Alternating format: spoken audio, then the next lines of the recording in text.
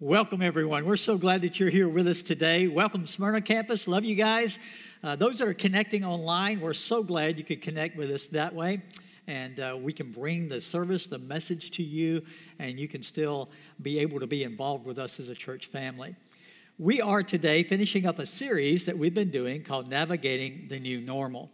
You may remember the story I told a while back. There was a guy, older gentleman, that was on his deathbed, and he called 3 trusted friends to his side. He called his pastor, his doctor, and his lawyer to his bedside. And he told every one of them, here's $30,000 in cash.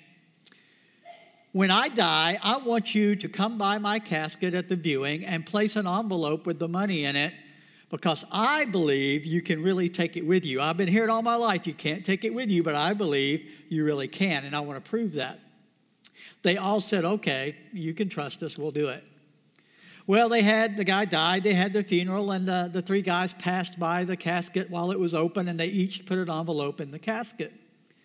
After the service, they all were gathering together, the 3 guys that had put the envelopes in, and they started talking to each other, and the pastor just broke down. He said, I got to confess, I only put $20,000 in there. I needed $10,000 for a new baptistry at the church. The other guys just shook their heads, and the lawyer said, well, I have to admit, the doctor said, well, I have to admit, I didn't put the full $30,000 in either. I only put $10,000 in, but it was for a good cause. I needed $20,000 for some new equipment at the hospital. The lawyer just shook his head and said, I'm shocked that he couldn't trust you guys.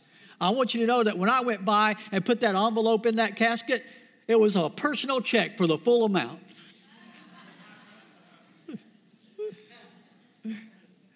It's hard to find people you can trust, isn't it?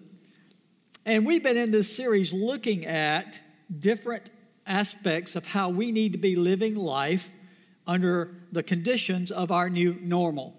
You remember Paul, we're looking at the book of Philippians, if you want to open up there, the New Testament book of Philippians. And in that letter that Paul wrote to the church at Philippi, he's been giving instructions about how Christ followers ought to be living life. Now, they are all experiencing a new normal when he writes that letter. Remember, Paul is under house arrest. He's chained to a guard 24/7. He ended up being under house arrest for 2 years. Even before that, he's been beaten. He's been shipwrecked. He's been in jail. He's been going through all of this new normal for him. His life wasn't like that before. And those early Christians were experiencing a new normal. You see, most of them had converted from Judaism, though some of them were Greek converts by this time that he writes this letter. And for them to change to becoming Christ followers meant their lives were totally different now. It was a new normal for them.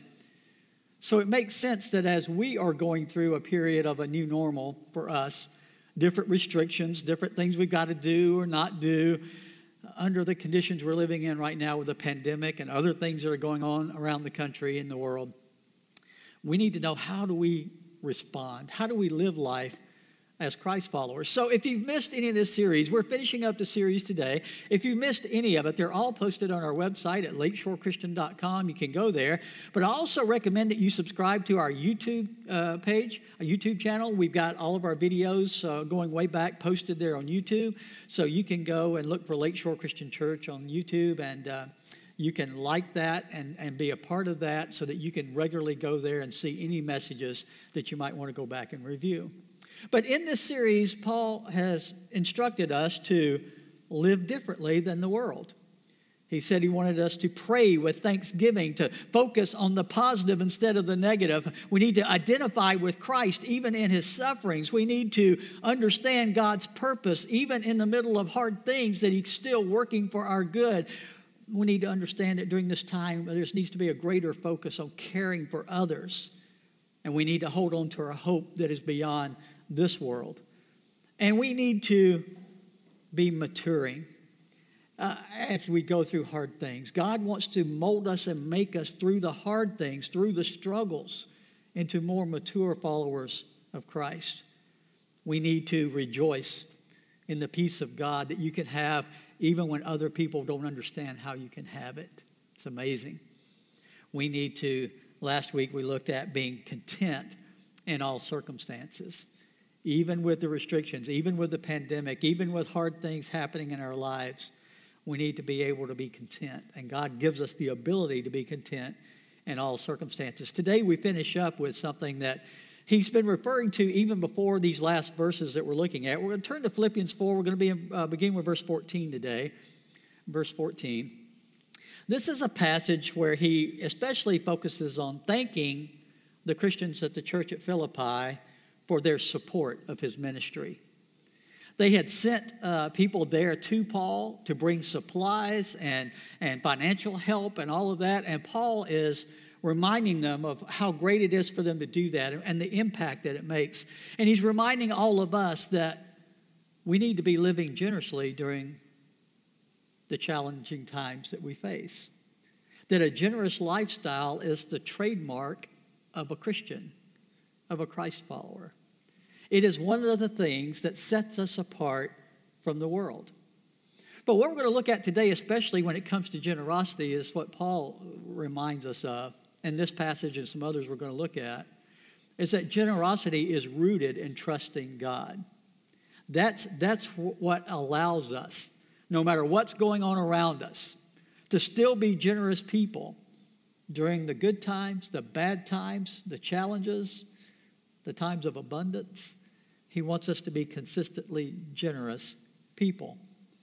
So we're going to focus on trusting God and what it allows us to do, how it allows us to live even during this time of a new normal. 5 things that it does for us. The first one is this: trusting God allows you to share with others. It allows you to share with others. Look at verse 14. Paul has already referred to their help in this letter, and then he says, "Yet it was good of you to share in my troubles." Now, he just specifically said, I've learned to be content whether I have little or I have an abundance. I've learned to be content no matter what the circumstances. And it's in Christ that I've learned the secret of being able to do that. It's through Christ. He's telling us that if you really trust God, you really place your trust in Jesus as your Lord and Savior, then you can be open to and willing to share with others whatever God has provided for you. You see, the church at Philippi is going through struggles when Paul is in prison there. They have challenges of their own. And yet they have stepped up in their generosity to help out Paul. They sent help to him while he was there in Rome under house arrest, even though they themselves were going through some hard things. How can people be so generous when they're going through hard times themselves? Here at Lakeshore, through this whole pandemic, there's uncertainty. There's this not knowing what's going to happen with jobs and incomes and all of those things that people are facing that are challenging right now. But you know what a lot of members of our church family are doing still? Being generous. Now, how are they able to do that? It's because they trust God. In a pandemic, yes. With job insecurity, yes. With challenges to health or family or whatever struggles you're going through, yes. There are people that simply trust God enough to know that if they are generous like God asked them to be, God will take care of his people. He will care for his children. He will provide for his children. I want to connect this passage today we're looking at the very end of the letter to the Philippian church with another letter that Paul wrote. And it's the letter of 2 Corinthians, the second letter he wrote to the church in Corinth. Because there, I mentioned it earlier in the series, there is a direct correlation between some of what Paul talks about to the Corinthian church that relates directly to the Philippian church. Those two are connected very closely to each other. Paul had planted both of those churches. He had friends and fellow servants in both of those churches. And he refers to some churches that includes Philippi when he writes to the Corinthian church. In 2 Corinthians 8, beginning with verse 1, Paul is talking to the church at Corinth about, he's wanting to encourage them to go ahead and follow through with a generous offering they had promised they were going to take up to help out the saints in Jerusalem that were struggling at that time. And he's encouraging them by giving them an example of some other churches and what they've done. So listen here, pick up verse 1 of 2 Corinthians 8. He says, and now, brothers and sisters, we want you to know about the grace that God has given the Macedonian churches. Now, if you don't know about that area and you don't know about the province of Macedonia, then you may never connect that verse with the Philippian letter. But we know about 3 churches at least in the province of Macedonia, 3 different towns. Macedonia is a province that had different towns, different cities in it. And one of those was Philippi. We know there were 3. There was the Thessalonian church, the Berean church, and the Philippian church were all in the province of Macedonia. So when Paul says to the church at Corinth, I want you to know about the grace that God has given the Macedonian churches, he's including Philippi. The letter that we've been studying all along is written to that church. And so in that group of churches, Philippi was a part of what he's talking about here. Look at verse 2. In the midst of a very severe trial, okay, so at the time he's writing the second letter to the Corinthian church, persecution had grown, and there is greater challenge, and a famine had occurred as well.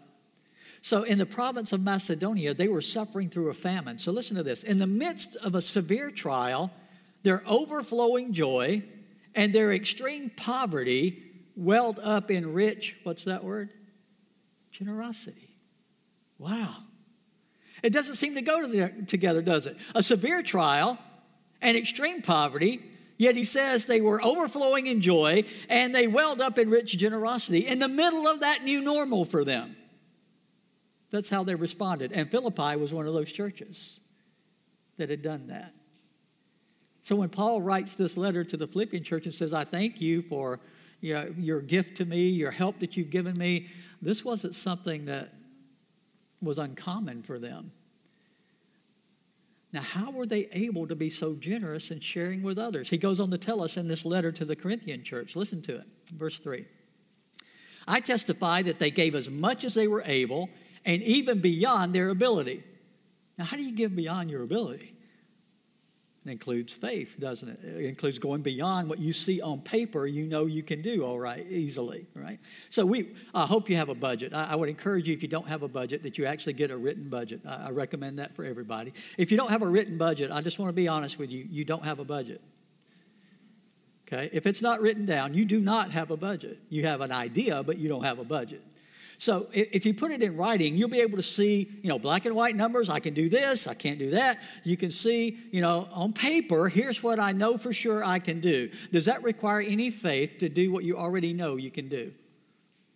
No, faith is not doing that. Faith is looking at that and saying, but I'm going to trust God to try to step out beyond this and do more. And that's what he's saying the churches of Macedonia had done. The Philippian church had done. They gave not just what they saw easily they were able to do, but more than that. It says entirely on their own, they urgently pleaded with us for the privilege of sharing in this service to the Lord's people. The indication is, what most scholars believe happened is this. They were passing the word around. We're taking up an offering for the saints in Jerusalem. They're under persecution. They're going through a hard time. But the indication is they didn't even ask the Macedonian churches to help at first. You know why? Because they're going through a famine, right? They're going through hard times. So we don't want to put any more burden on them, so we didn't even ask them to help. But they found out. And what was their response? They pleaded for the opportunity to have the privilege of being generous and helping out. You see, only Christ followers can do that. And only the Christ followers who know they can trust God would do that. Who truly trust that God is there consistently to take care of them. Only people who believe that about God can be generous like that. And he says in verse 5, and they exceeded our expectations. Can you imagine that? This is the Apostle Paul and the other apostles who've seen God do amazing, miraculous things, and yet they said, these guys did more than we ever thought they could. That's pretty impressive, isn't it? For those guys to be impressed with the level of generosity of the Macedonian churches. He says they exceeded our expectation. This is great. They gave themselves, here's how they did it. First of all, to the Lord. And then, by the will of God, also to us. You see, the ability to give like this, to be generous like this, to share with others like this, starts with placing trust and confidence in God, giving yourselves first to the Lord. When you give yourself to Him, you give your finances to Him. You give your fears to Him on job security. You give everything to Him. And you trust Him when you give it to Him. I think most of us have made that attempt or taken that step to give our life to Jesus. Most everybody here in the room has probably done that. You've given yourselves to the Lord. There may be some here who haven't. But if you have, here's what I find is the ongoing struggle then and battle after that. We give ourselves to Him, but we keep trying to hold on to parts and take them back, don't we? And finances and generosity of life is one of those things we sometimes try to take back and hold on and keep for ourselves, where we try to control it instead of allowing God to have it completely. It's only when we fully trust God that we can be generous enough to want to plead for the opportunity to share with others and be generous with others. And I'm not talking about just giving to the church. I'm talking about generosity of life, living a generous lifestyle where we're helping others, caring about others, putting others' needs above our own. Though certainly that should be lived out in supporting the work of the church as well. So the first thing trusting God allows us to do is to be able to share with others. The second one is, then we can be consistently generous when we trust God. Consistently generous, not just once in a while. Not just when things are going good. Not just when we have a little extra in the account. I mean, that wouldn't be very often for a lot of us, right? That we just had some left over. We just didn't know, what am I going to do with this money? Most of us don't live like that, do we? But trusting God like this allows you to be consistently generous, even when you don't have that extra abundance there that you think, if I just, I hear people say all the time, well, if I won the lottery, right? When I win the sweepstakes, I'm going to do this, and this. But the question is, what are you doing with what you have now? That's the real question. You see, God wants us to be generous consistently, which means all the time. In the hard times, yes. In the times of abundance, absolutely, always. Look at what he says in verse 15 and 16 of Philippians 4. He says, moreover, as you Philippians know, in the early days of your acquaintance with the gospel, when I set out from Macedonia, not one church shared with me in the matter of giving and receiving, except you only. For even when I was in Thessalonica, you sent me aid more than once when I was in need. You see a pattern here with the Philippian church? They were consistently being generous and helping Paul out with his ministry. It wasn't just a one-time deal. It wasn't just when there was an appeal that went out to help the saints in Jerusalem that time. It was how they lived consistently. This was the practice, the habit of their walk with Christ, was to be generous like this consistently. In fact, Paul said, when I set out from Macedonia, that's where Philippi was, to go, do more missionary work, to travel and plant more churches and share the gospel, you were the only one in the area that shared with me and helped me with that. What a witness, what a testimony they had of consistent generosity. That's why we need to know that trusting in God enables you to be consistent with generosity. I know sometimes there are Christian organizations and even some pastors that are really good at doing special appeals where they try to prick your heart and get you to give this special big offering, right? And occasionally there's a need that comes up where you have to do something like that. But some organizations and some pastors do it all the time, and they try to manipulate people into giving their money. There's a channel I watch on TV that evidently is mainly for old people because there's a lot of commercials on there for old people. I like a lot of the old shows, and on that channel you see different commercials that are a lot of times for old people. But one of the things they also consistently have on there is showing these animals that are just destitute, right?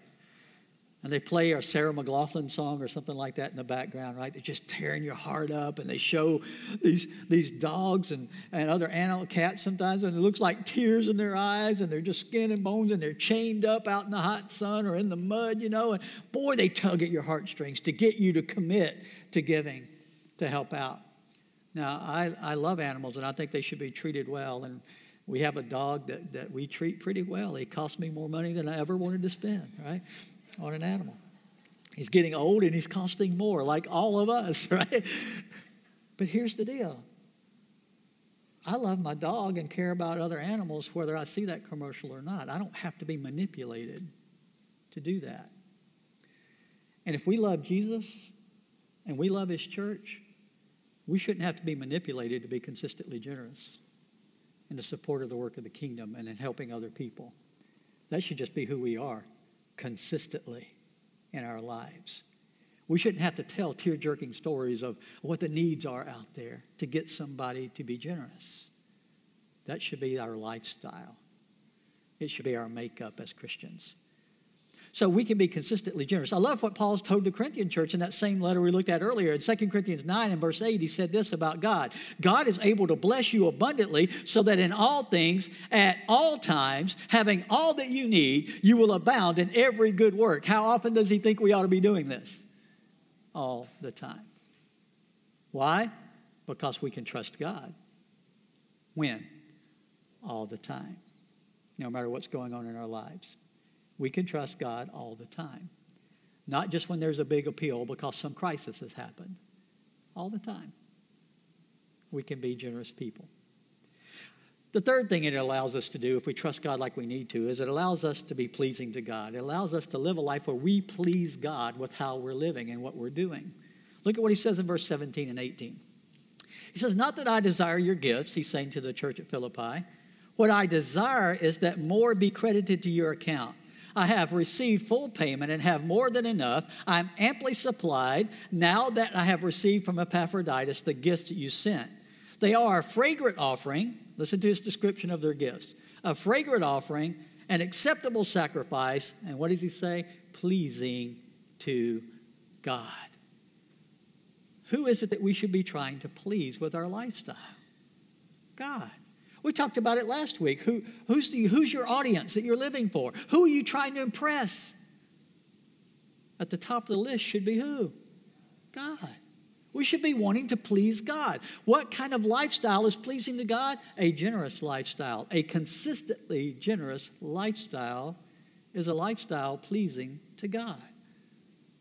Anything less than that is not as pleasing to God. So he says, I'm not asking you, I'm not thanking you for your gift just because it helped me and I'm thankful for that. He says, don't get me wrong, I really am grateful for your gift, but what I'm more grateful for is how it's credited to your account before God. God has seen your generosity. He's the one you should be doing it for. Even if you love Paul, there should be a higher priority than that. It's that you love God. You want to be pleasing to God. That's why you're being generous. That's why you're helping out in the work of the ministry. That's why you're supporting the work of the kingdom. It's because you love God and you trust God. And you want to be pleasing to God with how you're living your life and how you're using your material blessings that you have that God has allowed you to be in possession of. That's why in 2 Corinthians 9, back to that letter, in verse 7, Paul said to them, each of you should give what you've decided in your heart to give, not reluctantly or under compulsion. In other words, I shouldn't have to do a sob story and show pictures of people starving to get you to do this, right? I shouldn't have to compel you to do it. He says, you should give what you've decided in your heart to give, not reluctantly or under compulsion. Why? Because God loves a what? Cheerful giver. God loves a cheerful giver. When you really trust God, guess what you can do? You can give cheerfully.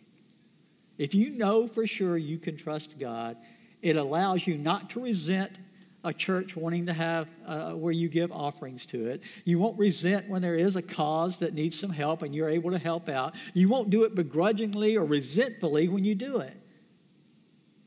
The word translated cheerful, I've talked about this before here at Lakeshore. You may know this if you've been around a long time. The root word for cheerful means hilarious in English. God loves a what?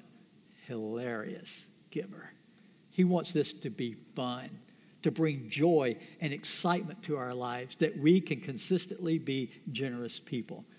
I've got to tell you, nothing in my life is more fun, more fulfilling than to know God can work through me and through my wife Sue Ann, through our family, to bless some other people.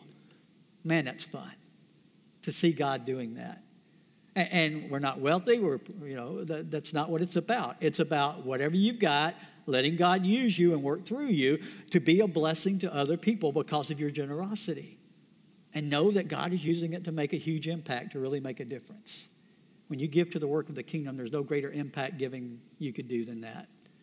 There's nothing wrong with helping out with saving the animals. That's not a bad thing. But friends, saving souls, there's nothing better than that. Nothing more important than that. Nothing bigger than that. An impact that you could have with your generosity.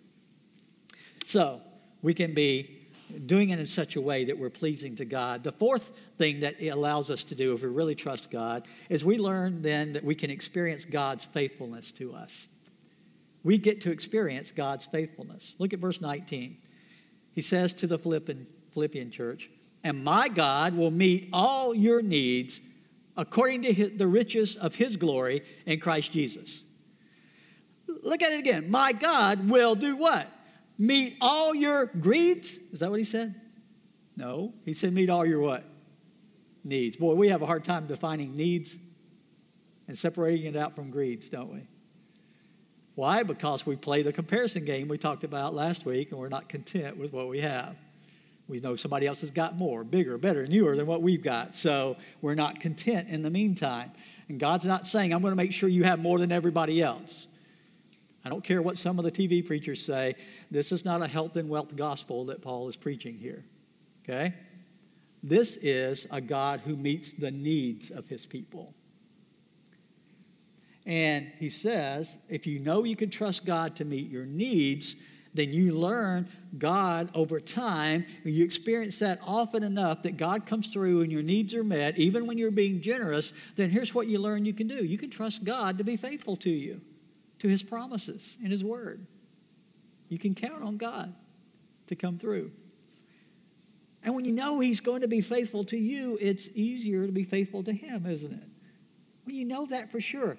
Here's our problem with trusting God's faithfulness is I'm sure almost everybody in the room have experienced a lack of faithfulness on somebody we thought we could trust.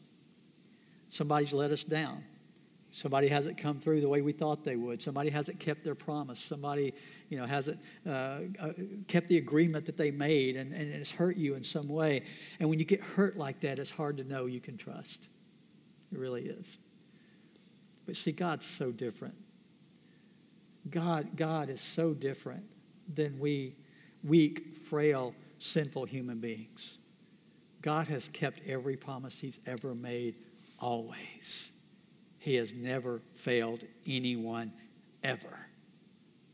And when you start getting to know God better, you start learning as you test this, as you put it into practice, you start learning God is always faithful. Always. So that enables you to trust him so that you can be faithful to him. I love how he said it to the Corinthian church in 2 Corinthians 9. Let's go back there to verse 10. He says to them, now he who supplies seed to the sower, who's he talking about? God, okay? Now he who supplies seed to the sower and bread for food will also supply and increase your store of seed and will enlarge the harvest of your righteousness. You will be enriched in every way. Listen to this. Why is God doing that? So that you can be, what's the word? Generous when? On every occasion, and through us your generosity will result in thanksgiving to God. The Bible teaches us from Old Testament to New that God has a challenge for all of us to trust him. Even in Malachi, he says, test me in this, talking about the tithe. If you would bring your whole tithe to the storehouse, put God first, he said, test me in this and see if I will not give the blessings that I promised I would give. You see, from Old Testament all the way through this passage in Corinthians, he's saying, put this to the test. If you try this, you trust me, and you step out and try this, I'm going to prove myself to be faithful to you, to take care of you and meet your needs. The only way you can experience God's faithfulness is you have to put it to the test. If you're only doing what you know on paper you can do right now, and you maybe decided I can't do anything right now, it's just too tight, or you've decided that's all I can do based on what I've done in my budget, that's all I can do. If that's all you ever do, you know what you'll never experience? the faithfulness of God. You'll never experience it that way. You're doing what you can do in your own power. You're not trusting God for what only God can do. If you're going to trust God's faithfulness, you have to test God's faithfulness in your life. You have to step out beyond what you know you can do already, to be generous beyond what you can see on paper, and then you see if God is faithful or not to keep his promise, to make sure you can always be generous. God is saying, I promise you, I will always supply what you need so that you can always be generous, which leads to the fifth thing, the last thing, and that's this. Trusting God allows you to live a life that glorifies God. That glorifies God, that brings glory to God. Look at how he finishes this thankfulness he's given for their gifts. He says, to our God and Father be glory forever. This is verse 20, Philippians 4. To our God and Father be glory forever and ever. Amen. You know why Paul wants them to be generous? You know why Paul's generous? Because his goal in life is not to get all the stuff. His goal in life is what? To glorify God. And he wants others under his teaching to live in such a way that they glorify God with their lives. He who dies for the most toys still dies. If your goal in life is to get all the toys, you still are going to die and face God in judgment. And one of the things God challenges us to do if we're going to claim to believe in him and follow him is he wants us to trust him enough that while we're here, we're going to be generous people. We're going to make a higher priority in glorifying God than in getting the stuff of the world. And again, the stuff of the world is not evil. That's not what this is about. He's not saying it's even evil to have nice stuff. He's not saying that. Our culture kind of has gone the other way, and they've made people that have a lot and are wealthy, they've made them evil. They try to pit like they're the oppressors against the oppressed people out there, right? They've tried to pit us against each other. God doesn't do that in his word. He never pits us against each other based on what you have or you don't have, ever. He just simply says, with what you have, I want you to trust me enough to be generous with what you have. If you have a lot, then you can do a lot of good stuff with it. But here's the thing, even if you only have a little, you can still be generous with that. And God can do big things even with a little. Remember what he said about the faith, even like the size of a mustard seed, can move mountains? You see, it doesn't have to be big dollar amounts. It just has to be the attitude and spirit and action of generosity with the intent that your generosity is being done not for your glory, but for whose? For God's glory. You see, it's something you're doing when there's no TV camera around. It's something you're doing even if the government doesn't force you to do it. People get all mixed up about this idea of socialism and communism, and that the scripture somehow teaches that the government is right to take from the rich to give to the poor. That's not what scripture teaches at all. You know what the scripture teaches? He wants you to give what you decide in your own heart to give. Not what the government takes from you by force. He wants you to choose in your heart to be generous people.